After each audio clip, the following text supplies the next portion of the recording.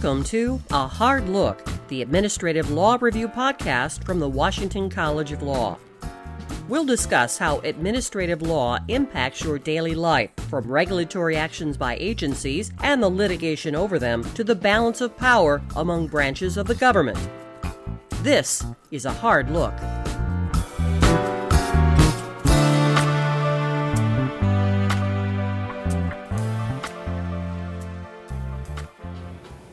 Hello and welcome. I hope you're doing well today and listening to me now with a warm cup of chai tea, a pumpkin spice latte, or whatever warm fall beverage floats your boat. We're recording on a pretty sunny fall day. My name is Alexander Naum, and I'm ALR's Senior Technology Editor and Curator of this podcast. Before we begin this episode, I would like to provide you all with a trigger warning, as this episode touches on topics involving a personal account of discrimination, misogyny, and sexism that may be triggering for some of our listeners. As with the majority of our episodes, we will provide a transcript of the audio on the Hard Look section of our website at administrativelawreview.org. Definitely check it out if you would find reading this episode easier than listening to it. Today's episode touches on the topic of judicial accountability and poses the question, are judges above the law? In 1980, then-President Jimmy Carter signed the Judicial Conduct and Disability Act into law, which provided procedures for employees of the federal judiciary to file a complaint against a federal judge for misconduct or incapacity. These complaints would be filed with a local circuit judicial council, a regional component within the Judicial Conference of the United States, which is the overarching administrative and policy-making body of the federal courts. However, the journey a complaint must take to succeed in a judge's removal or even mere sanctions being placed upon them is a long and treacherous process. A process that can be potentially damaging to the professional reputations and mental well-being of the victims reporting the judicial misconduct.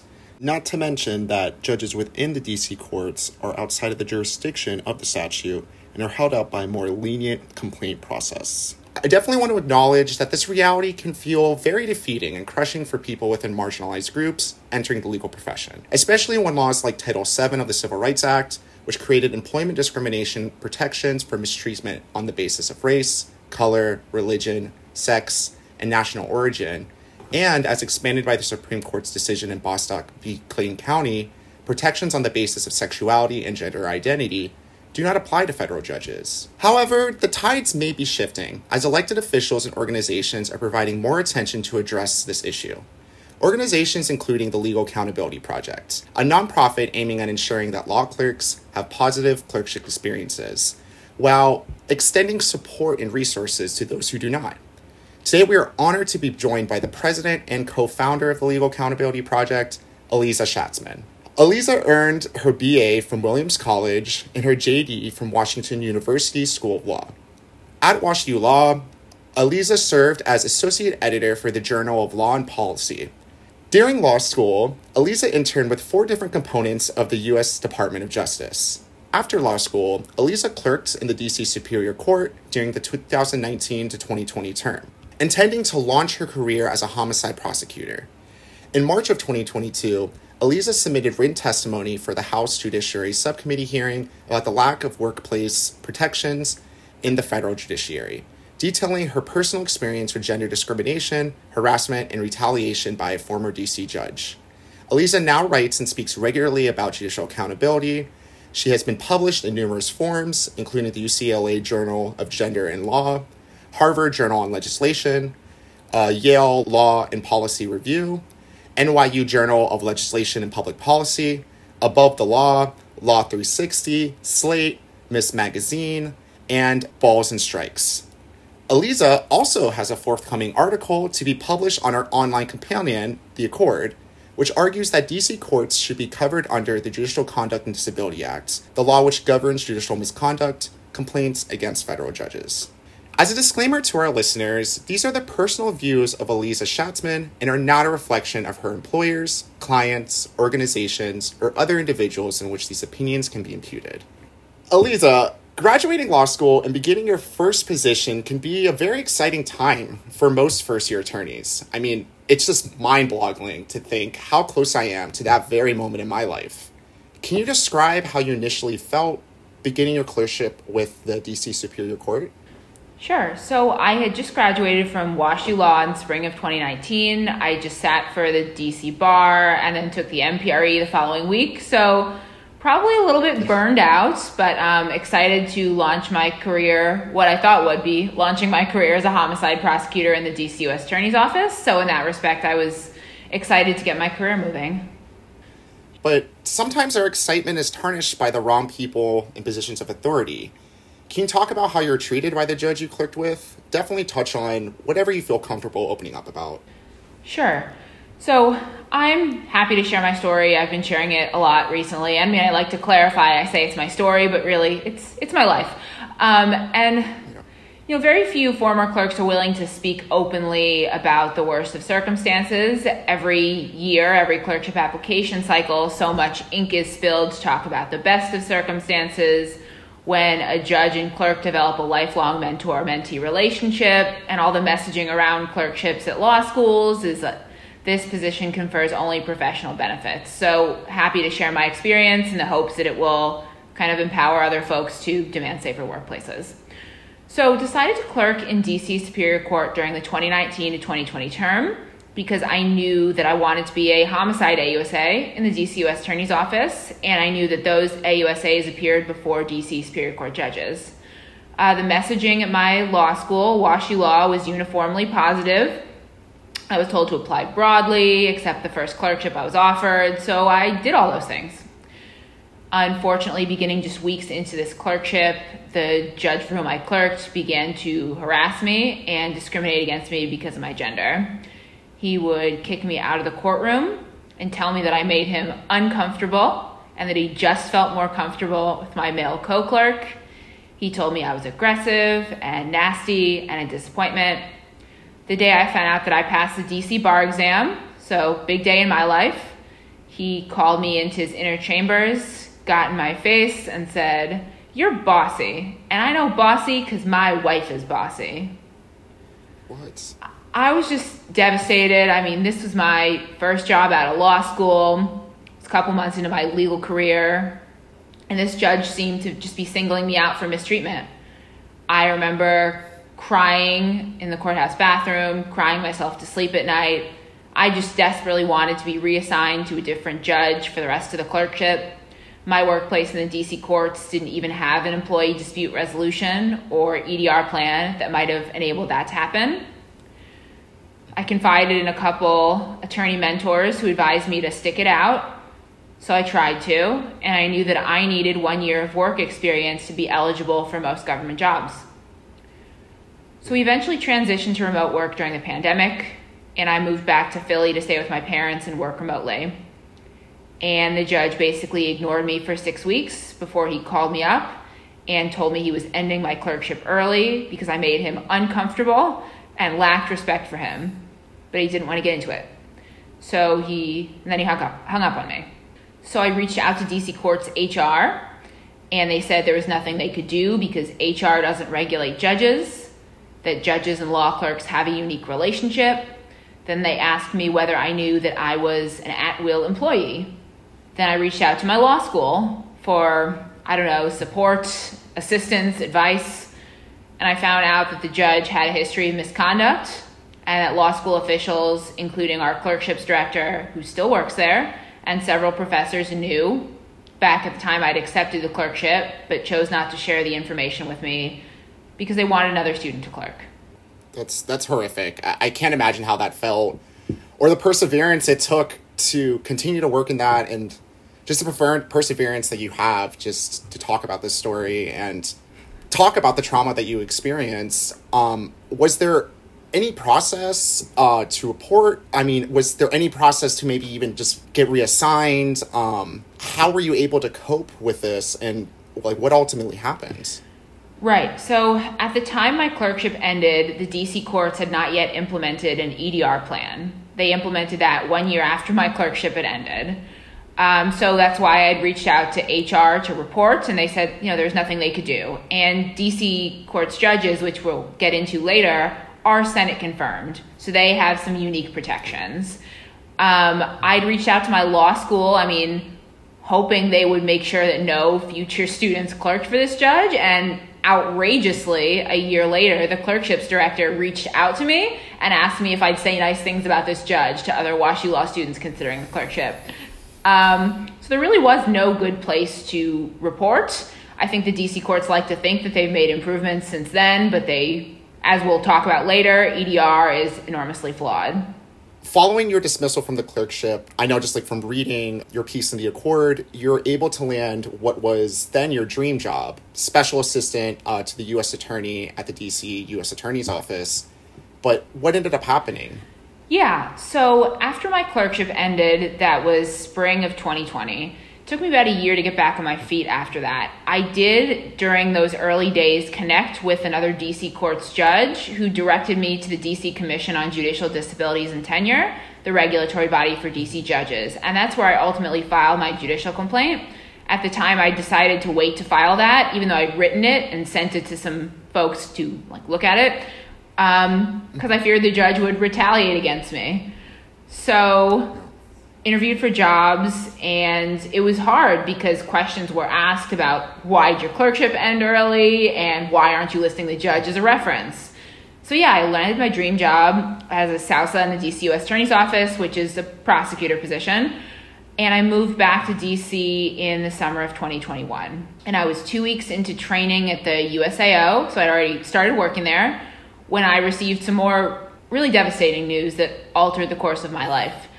I was told by USAO leadership that the judge had made negative statements about me during my background investigation, that I wouldn't be able to obtain a security clearance, and that my job offer was being revoked. And then a couple days later, the USAO offered me the opportunity to interview for another job with the office, and they revoked that offer as well, based on this judge's same negative reference.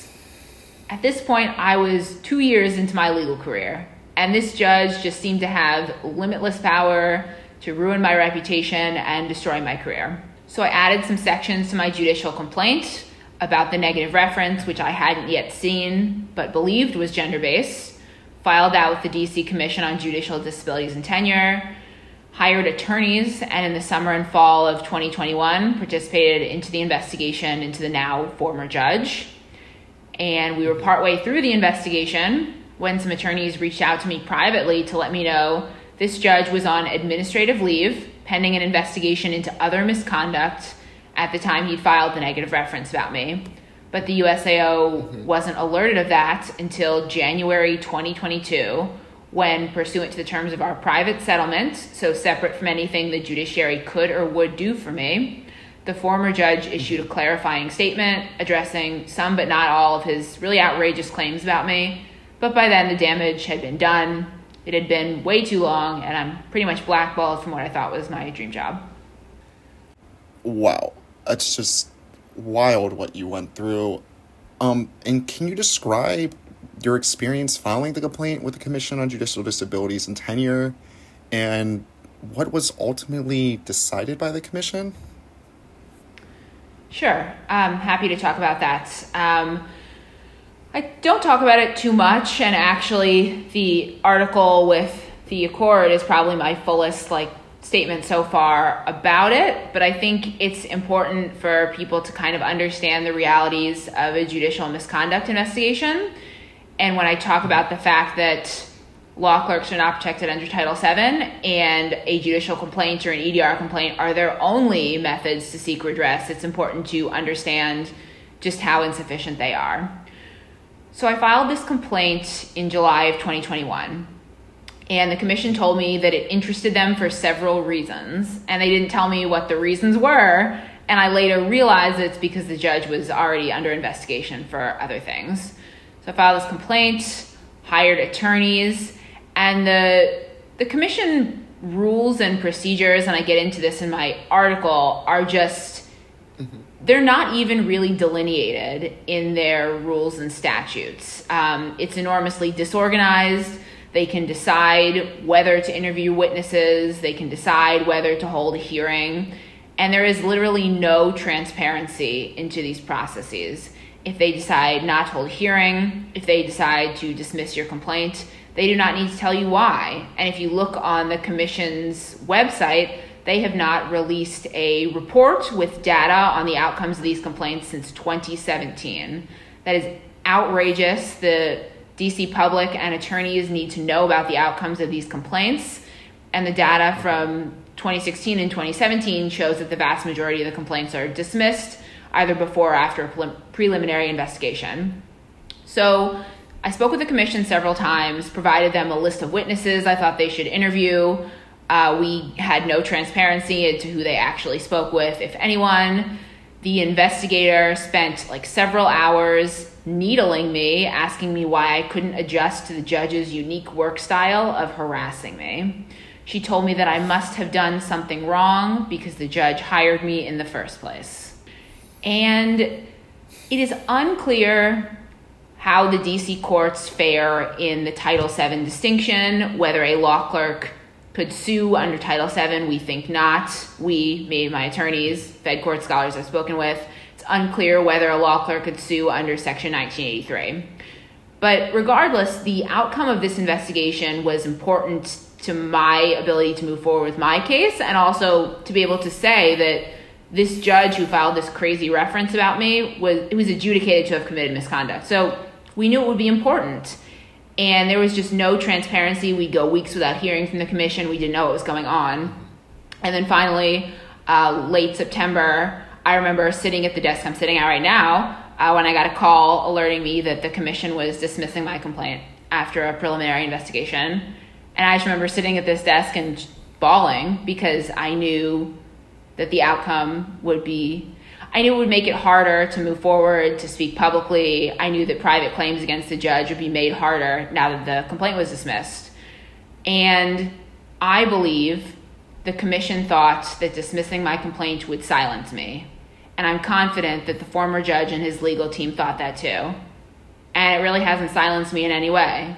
It definitely made me feel shame in the early days. And, some close friends were very supportive during those early days when I was figuring out how to speak publicly. And, there were several months when I just didn't know, when people realized my complaint had been dismissed, whether that would make me seem, less credible, less something, I'm not sure. But when you think about the fact that the limited data we have on judicial misconduct complaints, the vast majority of these complaints are dismissed, it makes you realize that it says nothing about the complainant and everything about the commission's just incompetent processes. And as I learned more about federal processes for addressing wrongful conduct, one of which is the Judicial Conduct and Disability Act, where it's insufficient process as well, but at least in those instances for federal complaints, if the chief judge dismisses a complaint, they have to issue findings of fact and the complainant has appeal rights. And I just realized that would have been so much more helpful for me. To this day, it is unclear to me why the commission dismissed my complaints, and I will never get insight into that. And I think it's important for people to realize when the federal judiciary or when state judiciaries make statements about how this is sufficient process, like you can file a judicial complaint, you can file an EDR complaint. This is outrageously inadequate process, and it's just so important that people get a window into these procedures. And I think the DC Commission likes to message that these are supposed to be secretive processes and we don't want anybody to know what's going on. But they're using that as a smokescreen to get away, to also avoid accountability for their incompetence. No, they seem incredibly incompetent. They definitely didn't silence you. I mean, you also filed a written testimony to the House Judiciary in March of this year. Can you describe to our listeners, what you wrote to the House Judiciary? Sure. So during the summer of 2021, when I was going through the formal judicial complaint process, I became aware of proposed legislation called the Judiciary Accountability Act, or JAA. That's HR 4827 and S 2553. And that would extend Title VII protections to federal law clerks and federal public defenders, enabling folks like me to sue our harassers and seek damages for harms done to our lives, careers, and future earning potentials. So I reached out to some House and Senate offices involved with drafting that bill to share my story, advocate for the legislation, and advocate for an amendment to cover the DC courts, which is where I clerked, and they're an Article I federal court, which confers some unique protections on judges who are Senate confirmed for 15-year terms. So I initially thought that my first public statement about my experience would be a law journal article with the UCLA Journal of Gender and Law. So I've been working on that. When a House Judiciary hearing occurred in March 2022, it afforded me the opportunity to speak sooner, which I appreciated. So I submitted written testimony sharing my story, advocating for the bill, and advocating for an amendment to cover the DC courts, which is where I clerked. So let's jump into the Judicial Conduct and Disability Act, which we kind of previously talked about, and how it doesn't apply to Article 1 judges, so it didn't apply in your situation. But what is the process of filing a complaint under that statute if, let's say, it was extended to Article 1 judges? So the Judicial Conduct and Disability Act, or the JC&D Act, does cover some Article 1 courts, including bankruptcy courts, Court of Federal Claims. It covers many, which is part of the reason why I think it should cover the DC courts as well. And so that's, it's confusing as to which courts it covers and why. And like Article 1 law clerks, right after my testimony, a bunch of them reached out to me and told me they didn't even realize that they might not be protected under these various pieces of legislation. So it's important to clarify. Mm-hmm. So that law was passed in 1980, and it's the process by which law clerks, attorneys, or also litigants can file a complaint against a life-tenured federal judge or some Article 1 judges. Basically, the complainant files their complaint with the chief judge of the circuit, which is important. This is a judge's boss or a judge's colleague. So in this process, judges are tasked with investigating their judiciary colleagues, and I think that any efforts at internal self-discipline lead to just a lack of discipline. So someone like a law clerk would file their complaint with the chief judge of the circuit. They'd review that. They could dismiss the complaint, in which case they have to issue findings of fact and the complainant has appeal rights. They can hold a hearing and they can convene a special committee of judges to review the complaint. And how successful have these complaints been? I don't know if just in the research you've done into this and your experience. Not successful at all. Okay. Very few complaints are filed under the JC&D Act each year. The federal judiciary only within the past couple of years separated law clerks into a separate complainant category. So we only have data on a few years worth of law clerk complaints. But it's typically between 5 and 11 complaints that are filed by law clerks out of the more than 1,000 complaints filed each year. So the number filed is negligible and most are dismissed. And there are a couple reasons for that. I mean, law clerks are actively dissuaded in the legal community from filing complaints against their harassers. They fear reputational harm in the legal community from other attorneys and potential employers, and they fear retaliation by the judges who mistreated them, and there really are no good processes for preventing or addressing retaliation either. So they haven't been successful, but that doesn't mean that law clerks shouldn't file complaints. And one avenue for my advocacy is really encouraging more current and former clerks to speak out and file complaints against those who mistreated them. It's not sufficient process, but it's the process we have, and it's important. And my conversations with judges definitely suggest to me that they take this seriously. Not all judges, but some understand that it's serious, that if a complaint is filed, they need to hire an attorney. It is a challenging process, and so. Yeah, and talking about your advocacy, you recently started a nonprofit, the Legal Accountability Project. Can you dive into just the mission of that organization and just what the work is? Sure. So the Legal Accountability Project basically seeks to ensure that law clerks have a positive clerkship experience and then extend support and resources to the ones who don't. I think of the nonprofit as the resource I wish existed when I was a WashU law student applying for clerkships, a law clerk facing harassment and unsure where to go for help, and then a former clerk engaging in the formal judicial complaint process. And we're working on 2 major initiatives in collaboration with law schools right now.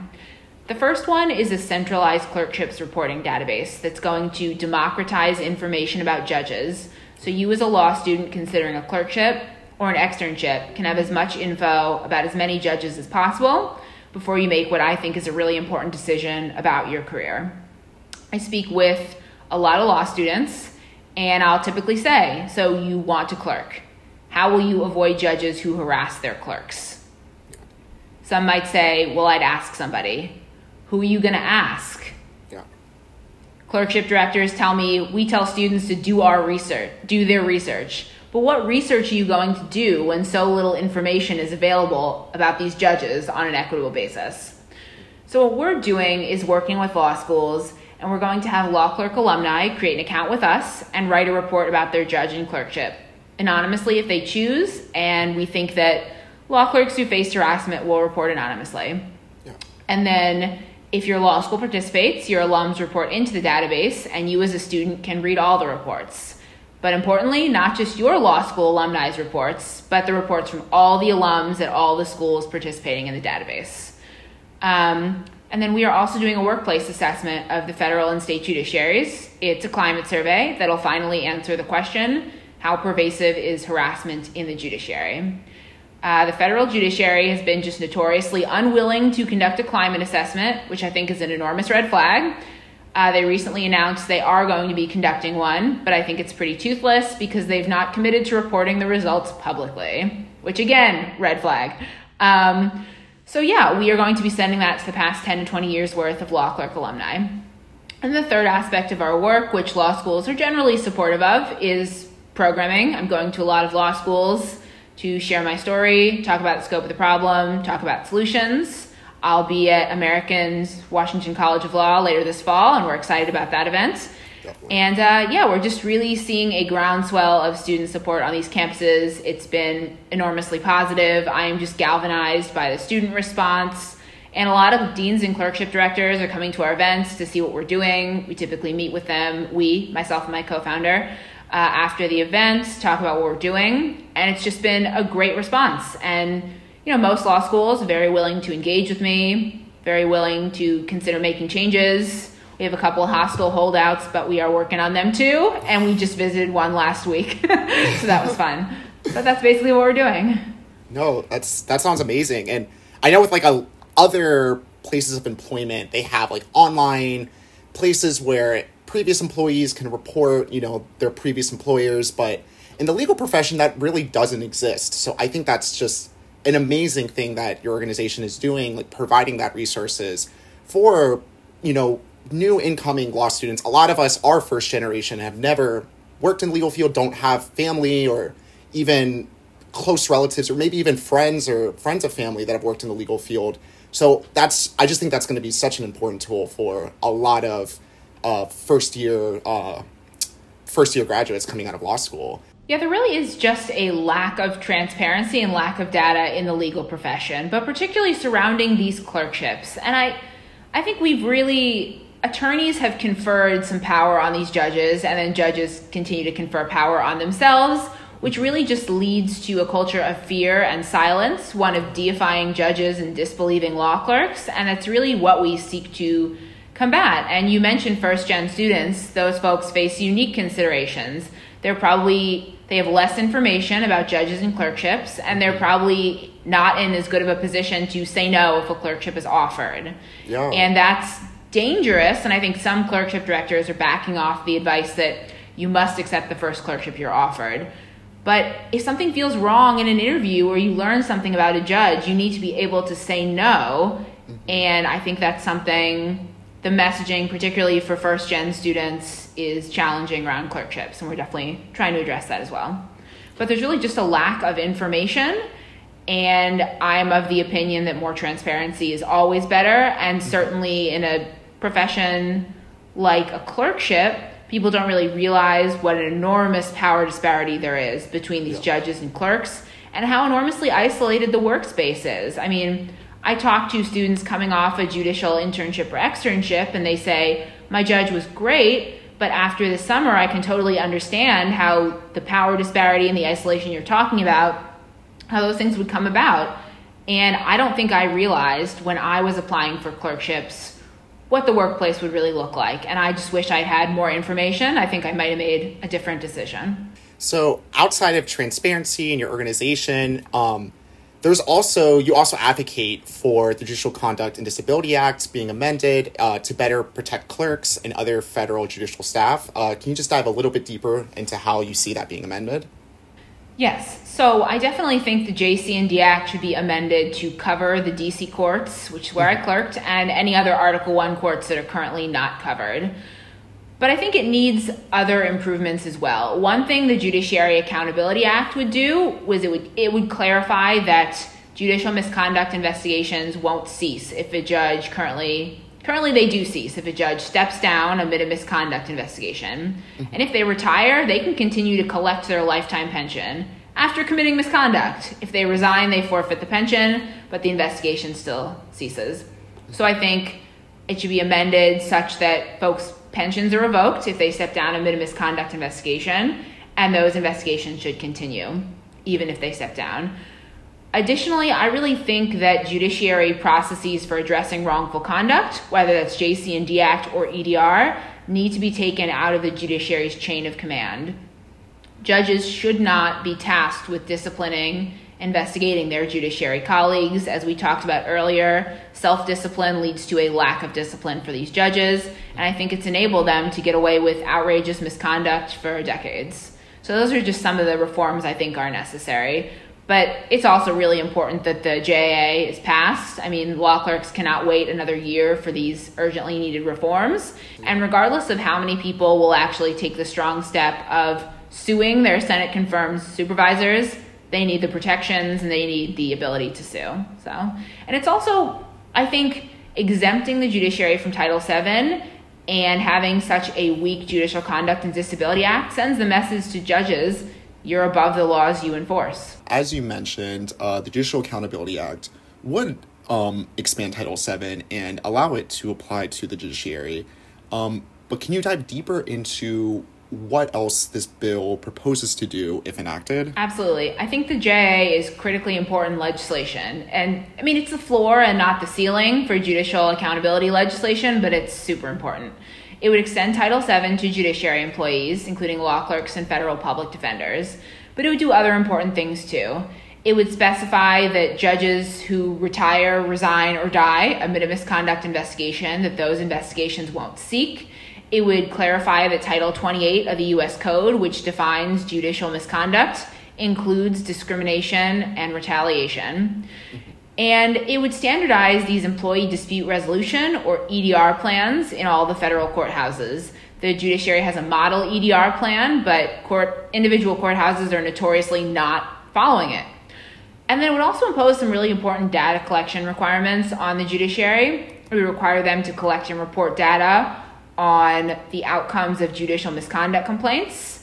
It would require them to collect and report the results of an annual workplace assessment. And it would require the judiciary to collect and report data on the lack of diversity in law clerk and federal public defender hiring. I think just a lack of data and lack of transparency in these areas has enabled judges to get away with misconduct. And the first step toward crafting effective solutions is really quantifying the scope of these problems. So it's enormously important legislation. It is basically stalled in Congress right now, and we're nearing an election, which is going to make it harder, but I think this needs to be revived in the next Congress. And it really does have bipartisan support behind the scenes. I speak to lots of congressional offices that are very interested in this, and I really think the number of co-sponsors does not reflect the broad public support and broad congressional support this legislation could have. It's beyond time to amend Title VII to cover the judiciary. Well, before we end this episode, there was a question that I posed to our listeners at the beginning of the episode, and I think that it could be a great place to conclude the episode, so I'll ask you the question. Are judges above the law? No one is above the law. I think that some misbehaving judges, including my former supervisor, believe that they are above the law and that nobody will question them. In the case of my former supervisor, no one at the USAO questioned him. He was a judge, and he believed no one could touch him, I think. I think that the laws we have in place right now continue to send a troubling message to some judges that they are above the laws they enforce, but nobody's above the law, and I continue to speak about this every day, and I intend to continue doing so until the laws are changed and law clerks are better protected. And you know, the judiciary is a small, weirdly powerful lobby. Law clerks, less powerful, but I speak for them. And I hope that I'm sending a message to judges every day. You are certainly not above the law, and law clerks are watching what you're doing. And for our listeners who are interested in learning more about Aliza's story and the nuances surrounding the issue, definitely be on the lookout for her upcoming court piece that should be published in early November of 2022, titled "The DC Courts Are Article I Federal Courts, and They Should Be Regulated That Way."